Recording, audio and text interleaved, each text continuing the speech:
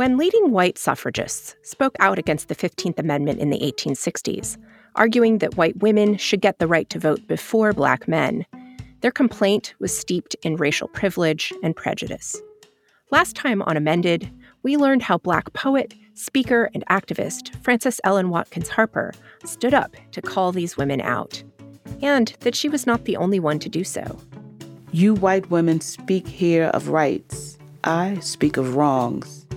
She was also not alone in her pursuit of a more inclusive vision for women's rights that left no one behind. Each episode, groundbreaking historians are bringing us the stories of women who fought for the rights of their sex and against oppression based on race, citizenship status, and class. There have always been black suffragists, as long as there have been suffragists. We don't want to write people out who were actually there. You're listening to Amended, a podcast from Humanities New York. I'm Laura Free. We're working on some more stories for you. Episode 4 is about different women immigrants living and working in New York City in the 19-teens. Episode 5 is about Indigenous women activists who worked to gain political power in the 1920s without losing national sovereignty. And finally, Episode 6 will feature some contemporary activists who are pushing to make voting accessible for all today. The scope of women's political history is so vast that it can't be covered in one podcast. That's why we're really excited to bring you a few episodes from our other favorite shows that talk about the past, the present, and how they tie together. And Nothing Less is a great podcast from the Women's Suffrage Centennial Commission, the National Park Service, and PRX. This show shares our commitment to challenging what many of us think we know about women's right to vote. The show is hosted by Rosario Dawson and Retta, and they share important suffrage stories that have been left out of the textbooks and introduce us to under-recognized heroes who deserve to be household names. And Nothing Less also brings you the voices of some incredible historians. Some you've heard on Amended, and many you haven't. The episode you're about to hear is called Truth is of No Color. In it, you'll hear about Ida B. Wells and Mary Church Terrell, leading black women activists who, like Frances Harper, never saw women's suffrage as separate from the struggle for civil rights. We'll hear what they did to organize and mobilize to transform the nation's political landscape. Now I'll turn it over to Retta and Rosario. Enjoy this episode from And Nothing Less. Okay, so like a couple of years ago, if you were driving in downtown Chicago from the expressway toward Lake Michigan or walking down, that road past the Auditorium Theater, you'd be on a street called Congress Parkway. And you wouldn't have thought much of it. But now, when you turn onto Ida B. Wells Drive, you notice a new name on the block. And you'll wonder how she got here. It's the first street name change in the city of Chicago in over 60 years. And it's the first street name in Chicago, in downtown Chicago, after any woman or any person of color. And so for Ida B. Wells to be both African American and female, I guess she's a twofer. Standing on Ida B. Wells Drive in front of the Harold Washington Library, which was named after the city's first black mayor, is Michelle Duster. She's Wells's great-granddaughter and a public speaker and educator. And she worked with the League of Women Voters and the city to get her great-grandmother's name recognized. When Ida B. Wells moved to Chicago at the age of 32, she was already an established activist in the fight for civil rights and anti-lynching, as well as an investigative journalist. And of course, she also wanted to empower women, and that meant giving them a voice and a vote. In 1913, Wells founded the Alpha Suffrage Club, which was the first suffrage organization for black women in Chicago. This emphasis on the importance of voting and her great-grandmother's legacy was constantly with Duster when she was growing up. I grew up hearing, never ending, people fought for this right, people died for you to have this right. And so I think there was always that emphasis on let your voice be heard and make sure that you participate in your own, civic engagement. Wells was not alone. African American women suffragists were fighting for justice all over the country and had been for decades. And their stories tell us they had as much at stake in the struggle and sometimes more than white women. African American women are no different than any community of Americans in that they see access to the ballot as a way to participate in the body politic and to enjoy power and influence around law and policy in the United States. That's a shared story. That's Martha Jones. She's a professor of history at Johns Hopkins University and the author of Vanguard: How Black Women Broke Barriers, Won the Vote, and Insisted on Equality for All. African American women by the 1820s are beginning to ask pointed questions about their relationship to the body politic, their relationship to power. They are leveling by the 1820s a critique of racism and sexism simultaneously. They are holding a high bar for the nation as a whole when they decry both racism and sexism. And now, in this centennial year, as we look back on suffrage history, we think there's a pretty high bar when it comes to being honest about the role of race and racism. This is more than a story about women. This is a story about civil rights.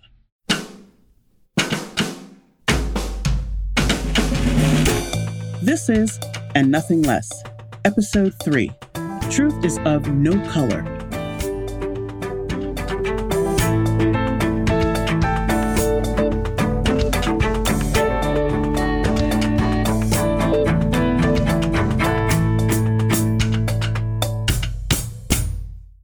The way Black women distinguish themselves is that their story doesn't begin in 1848 in Seneca Falls, New York. Black women don't participate in the Seneca Falls meeting, but they've already been for decades at work on their own fight for political power. Speaking to us again is historian Martha Jones. The story, as she puts it, began well before 1848, not in traditional suffrage associations, but in anti-slavery societies, churches, and political party conventions.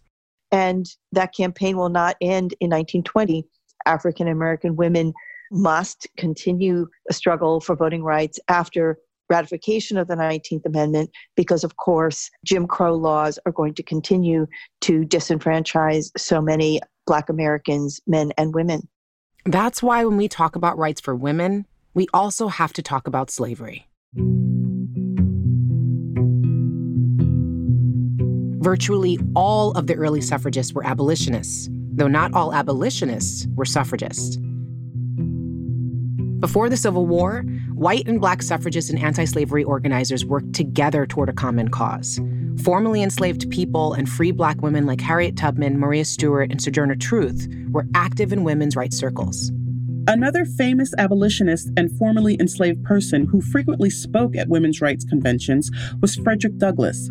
In fact, he spoke at Seneca Falls, living just a horse ride away in Rochester, New York. And while living there, he established his abolitionist paper, The North Star, in 1847. But he used it to do more than just denounce slavery. He also talked about equal rights for women and other oppressed minorities. In fact, the paper's masthead inspired today's episode title, Truth is of No Color. The full line read, "Right is of no sex, truth is of no color, God is the Father of us all, and we are all brethren." So before and during the Civil War, there was a lot to unite the circles of Americans seeking equal rights under the law. But by the end of the Civil War in 1865, nearly 20 years after Seneca Falls, new freedoms and new questions about who should have what rights sparked new debates. The 15th Amendment, proposed in 1869 by Republican lawmakers to make sure the right to vote could not be denied on account of race, was extended to men and only men. And suffragists had to choose between a win for some or a win for all. Congress decides to endorse Black male voting, but not female voting. Lisa Tatro is a history professor at Carnegie Mellon University.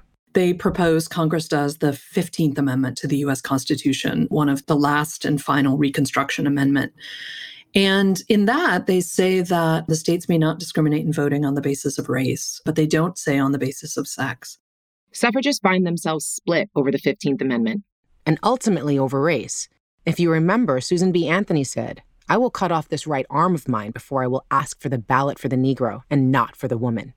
She and Stanton faced a hard choice and decided to sever ties with the American Equal Rights Association and form the National Woman Suffrage Association. I mean, it's a very ugly chapter. And it reminds us that just because you support the advancement of democracy for one group does not mean you support the advancement of democracy for all. And what will happen over the course of the suffrage movement's career, the kind of conventional movement that we think of, is they will continually sacrifice folks of color for the advancement of white voting rights.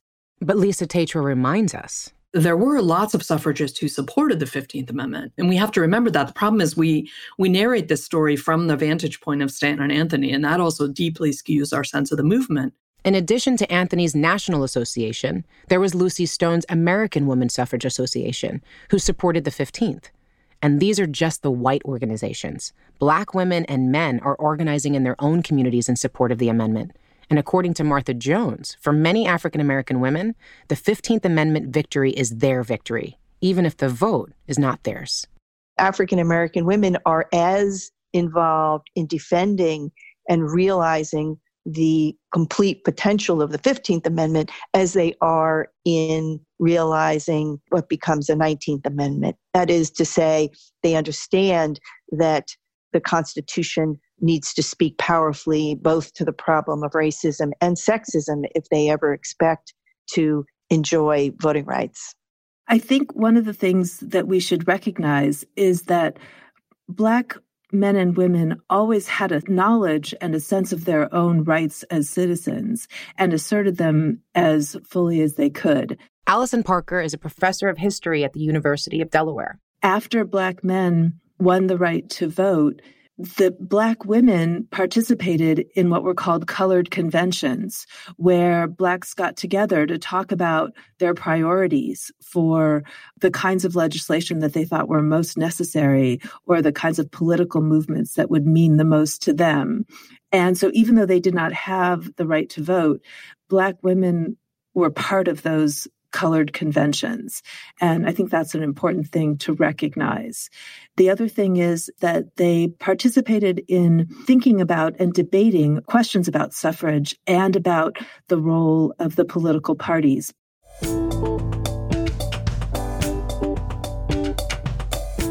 This understanding that political power can't just be based on gender, and it can't just be based on race. It can't just be fought for in the courts or in the streets. It's all-encompassing. This is exactly what Ida B. Wells understood. We'll talk more about her and her fellow activist Mary Church Terrell in a moment on And Nothing Less.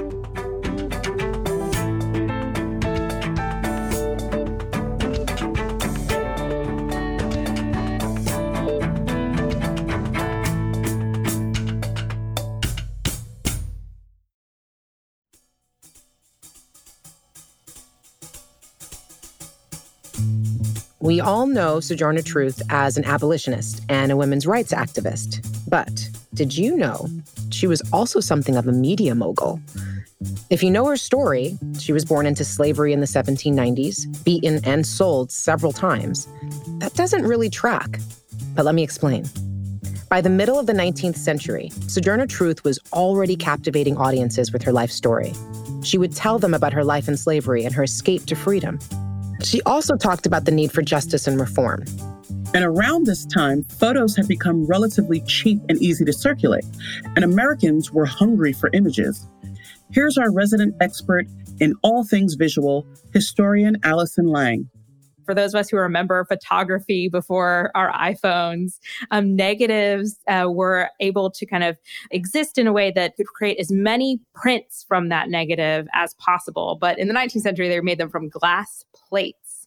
So once they did that, you could purchase photographs of any kind of famous person. And most Americans by the mid-19th century had these photograph albums in their parlors. And in addition to having photographs of their family and friends that they would exchange, they also had photographs of the famous political leaders of the day and actors, actresses, writers, because otherwise, unlike today where we can just Google what these people look like, people had no idea what these important figures looked like. So, Sojourner Truth saw this market as an opportunity, not only to earn a living, but to control her own identity. And for a person who had been owned as property, you can only imagine the power in this. So in the 1860s, she decides to start sitting for carte visite portraits. They're kind of like baseball cards. They're very cheap. You trade them with your friends. You want to just collect them of all your kind of most interesting figures of the time period. And she really chooses a particular version of herself to represent to the public. You can hear from her story that she is not the traditional idealized woman of this time period. But in her portraits, she's often seated, regularly next to, in kind of like a domestic home setting, like a parlor, with a vase of flowers next to her, a book, knitting, all of these things that really suggest femininity, domesticity, which absolutely was not something that she spent as much time on as perhaps other people would have in that period. So she chose the way that she wanted to represent herself to the public in a meaningful way. She not only chose the way she wanted to appear, she made sure she owned her own copyright, which was very rare. She put her slogan on every card so people knew she was the owner. I sell the shadow to support the substance. You see, back in the 19th century, people called photos a shadow since they were literally made using sunlight on glass plates. So Truth was selling her own image to support herself, to support her speaking tours, and to support her reforms. That's a business model we can all learn from. She had been an enslaved woman. She's now a free woman, and she wants to fully control what part of herself is available to the public to purchase.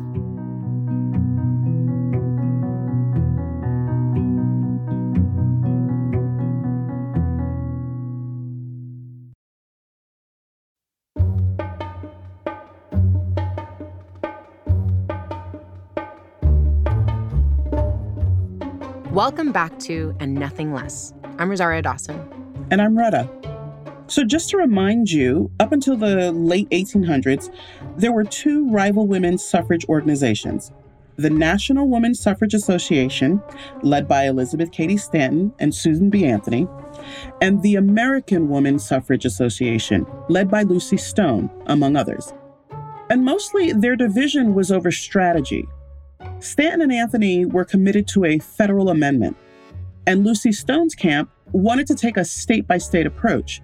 But the other sticking point was race, and those divisions were ugly. But in 1890, they decided the only way they could achieve their ultimate goal, which was a vote for women, was to unite.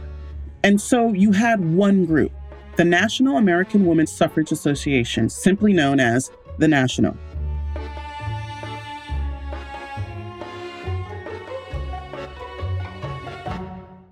But while united, it was still largely only a white organization.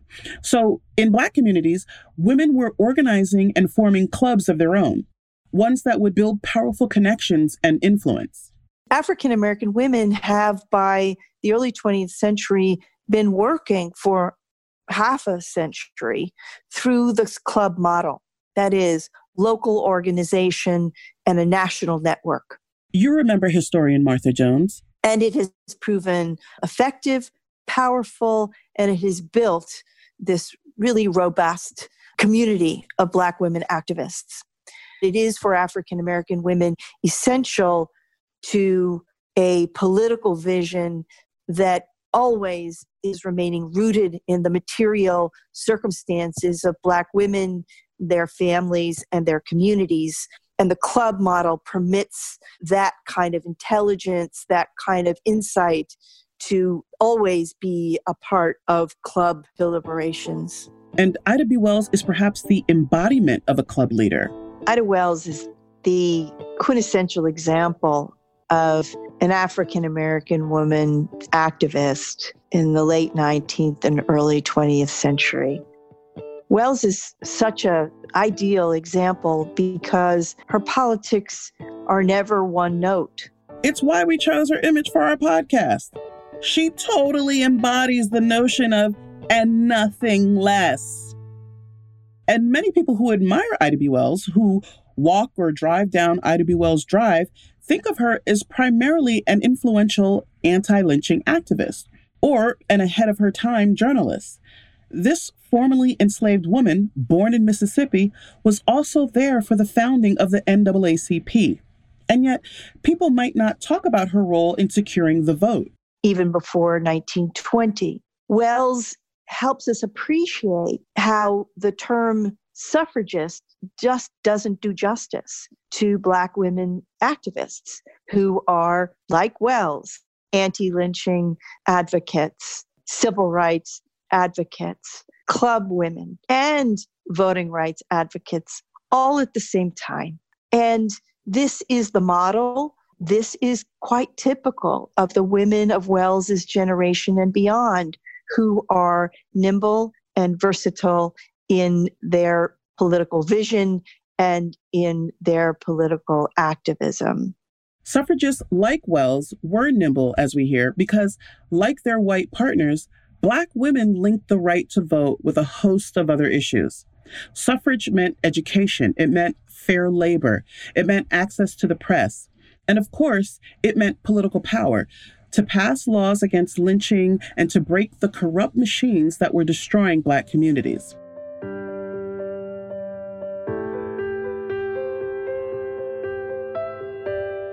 For Black people, suffrage also meant racial justice. And while fighting for these rights, Black suffragists would have to deal with discrimination within their own ranks. In the late 19th and early 20th centuries, particularly in the South, the mainstream suffrage movement not only accepted discrimination, but encouraged it. There was this massive effort on the part of powerful politicians to reassert white supremacy over Southern politics. And they had been driving Black men from the polls through violence. Marjorie Sproul is a professor emeritus at the University of South Carolina. They had sometimes sort of coerced them or somehow persuaded them to vote certain ways, in other words, control their votes. It was within this environment that another leader in the Black community also emerges, Mary Church Terrell. Like Ida B. Wells, Terrell was born into slavery. Her family was from Memphis, and the two actually knew each other as girls. Like Wells, by the time Terrell was a young woman, she had a strong belief in a woman's right to vote. And this sense of her right to vote was an important step for her, because when she finally moved to Washington, D.C., and was living there, she was inspired to go and attend the National American Woman Suffrage Organization. Allison Parker is the author of an upcoming biography on Mary Church Terrell called Unceasing Militant. And she went to one of their meetings and asked them if they would put on their agenda and create a resolution asking them to fight for Black women's rights and for the protection of all African Americans. And Susan B. Anthony said, "Are you a member of this organization?" And she said, "No, I'm not, but I hope that you would see that our causes are linked." And this was a really interesting moment because Susan B. Anthony invited her to the podium and allowed her to put a resolution in favor of Black rights and civil rights protections into the agenda of that meeting. And they became friends after that point and worked together on several occasions. Parker explains that Terrell's relationship with Susan B. Anthony represents this balancing act that many Black women activists had to achieve at the time. And Susan B. Anthony also invited Mary Church Terrell, along with several other Black women, including Ida B. Wells, to stay at her home when she would invite them to Rochester, even though she also participated in a lot of racist rhetoric and strategic decisions. She was a complicated person and was more likely to participate in acts of social equality than most white women at the time. And so this is something that made Mary Church Terrell always willing to consider her and other white women and white women's organizations as groups that she should work with, even as she saw their flaws and saw when Black women were being excluded or insulted because she believed that as part of a minority, she had to do what she could to try to get buy-in from white women. The anti-Black racism that had always run through the suffrage movement was on display at one of the most critical points on the road to the 19th Amendment. And both Ida B. Wells and Mary Church Terrell were there for it. This was the 1913 Women's Parade in Washington, D.C.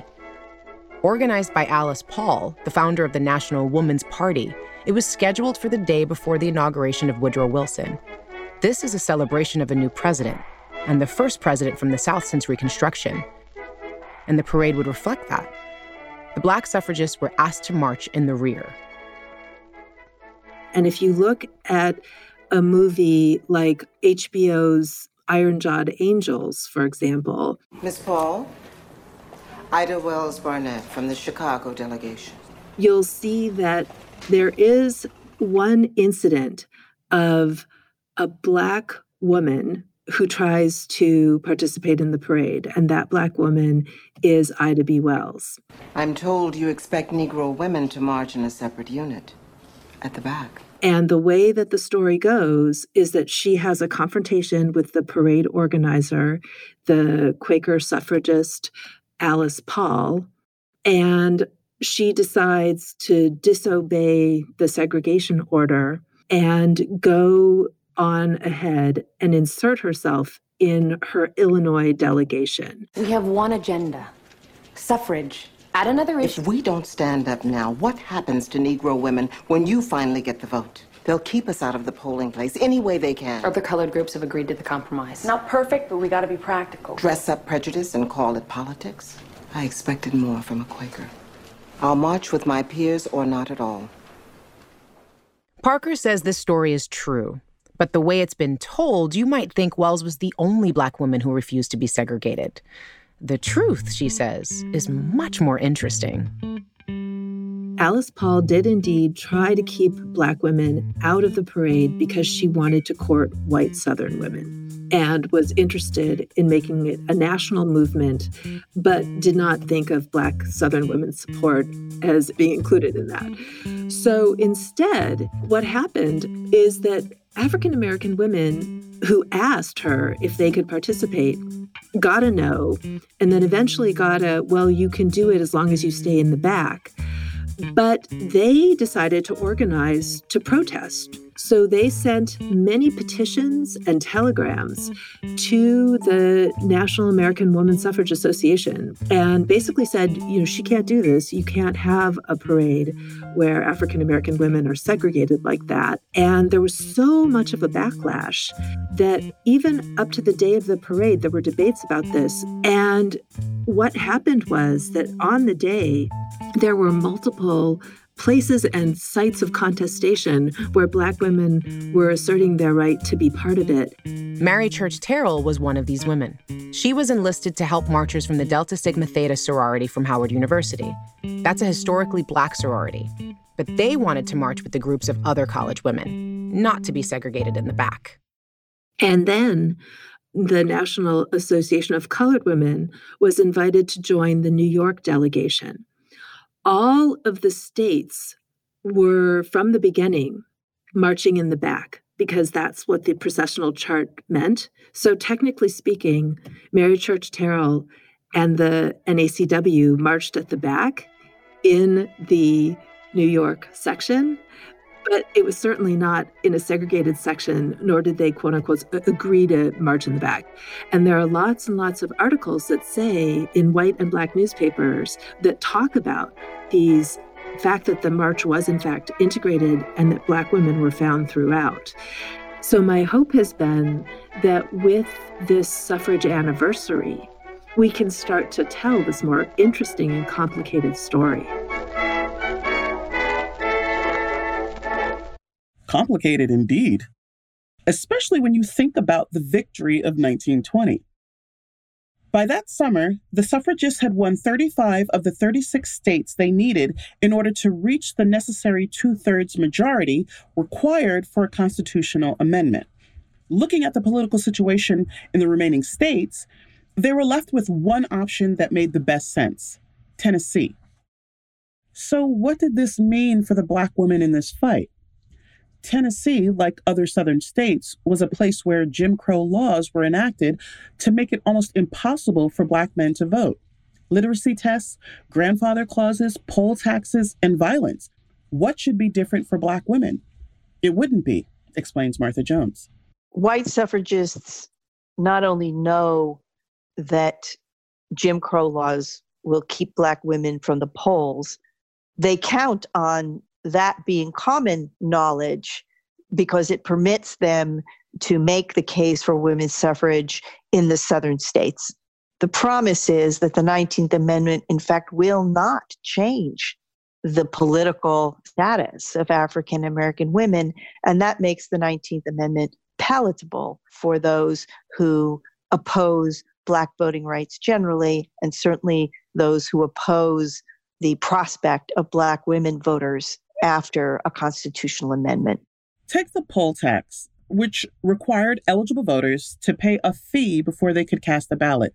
In each state, a law like that would initially be written to only include men. And the goal was to keep African American men, as well as poor Americans and other people of color, from voting. With the 19th Amendment, state lawmakers would make sure poll taxes would include men and women. And Black women in the South knew this. After the 19th Amendment was ratified, women of color in the South experienced racist policies that would keep them without full voting rights until decades later. Racist policies that the 19th Amendment did nothing to prevent or correct. And 100 years later, Martha Jones can't help but wonder, what if? Historians don't like really to play with hypotheticals, but I'll try this one. What if suffragists in the 19-teens and 20s had held out and insisted that the only women's suffrage amendment that they would advocate for, that they would support, was one that promised all American women the vote or guaranteed women the vote without respect to race, color, previous condition of servitude? What if white and Black women had linked arms and continued the campaign for women's suffrage and helped to turn this nation away from white supremacy early in the 20th century? For me, that is a powerful what if.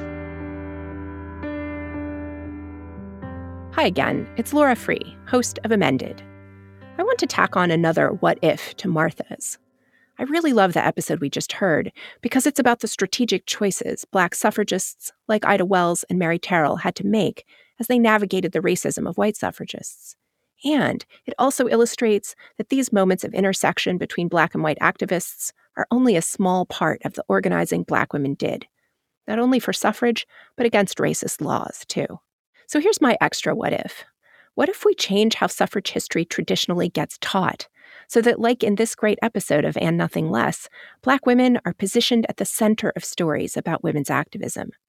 What if we taught about the struggles against sexism and racism not as isolated problems that white women and Black men worked on separately, and instead recognized that there were also powerful Black women tackling oppression at its heart through church communities, an extensive network of Black women's clubs, and later civil rights organizations? They were there all along, honing strategies and laying the groundwork for future generations of activists. Thanks for listening to this special bonus episode, courtesy of PRX. You can hear the full season of And Nothing Less right now, anywhere you get your podcasts. The National Park Service has listener companion guides for this episode, and there's a link to it in our show notes. Please listen through to the end so you can hear about the incredible team behind And Nothing Less. I'm Retta. And I'm Rosario Dawson. This was And Nothing Less from the Women's Suffrage Centennial Commission, the National Park Service, and PRX. This podcast was envisioned by WSCC Executive Director Anna Lehman with support from Kelsey Millay. The production team is executive producer Genevieve Sponsler, producer and audio engineer Samantha Gatzik, and writer and producer Robin Lin. Original score by Erica Wong, with additional music from Epidemic Sound. The historical content used to create these stories was brought to you by the National Park Service. Teachers can download companion lesson plans at go.nps.gov/suffrage podcast. For even more suffrage history, Visit the Women's Suffrage Centennial Commission at womensvote100.org. Amended is a podcast from Humanities New York. We've got some more special content coming your way next week while we cook up the second half of our series. In the meantime, you can visit amendedpodcast.com for more information on the show and to connect with us. From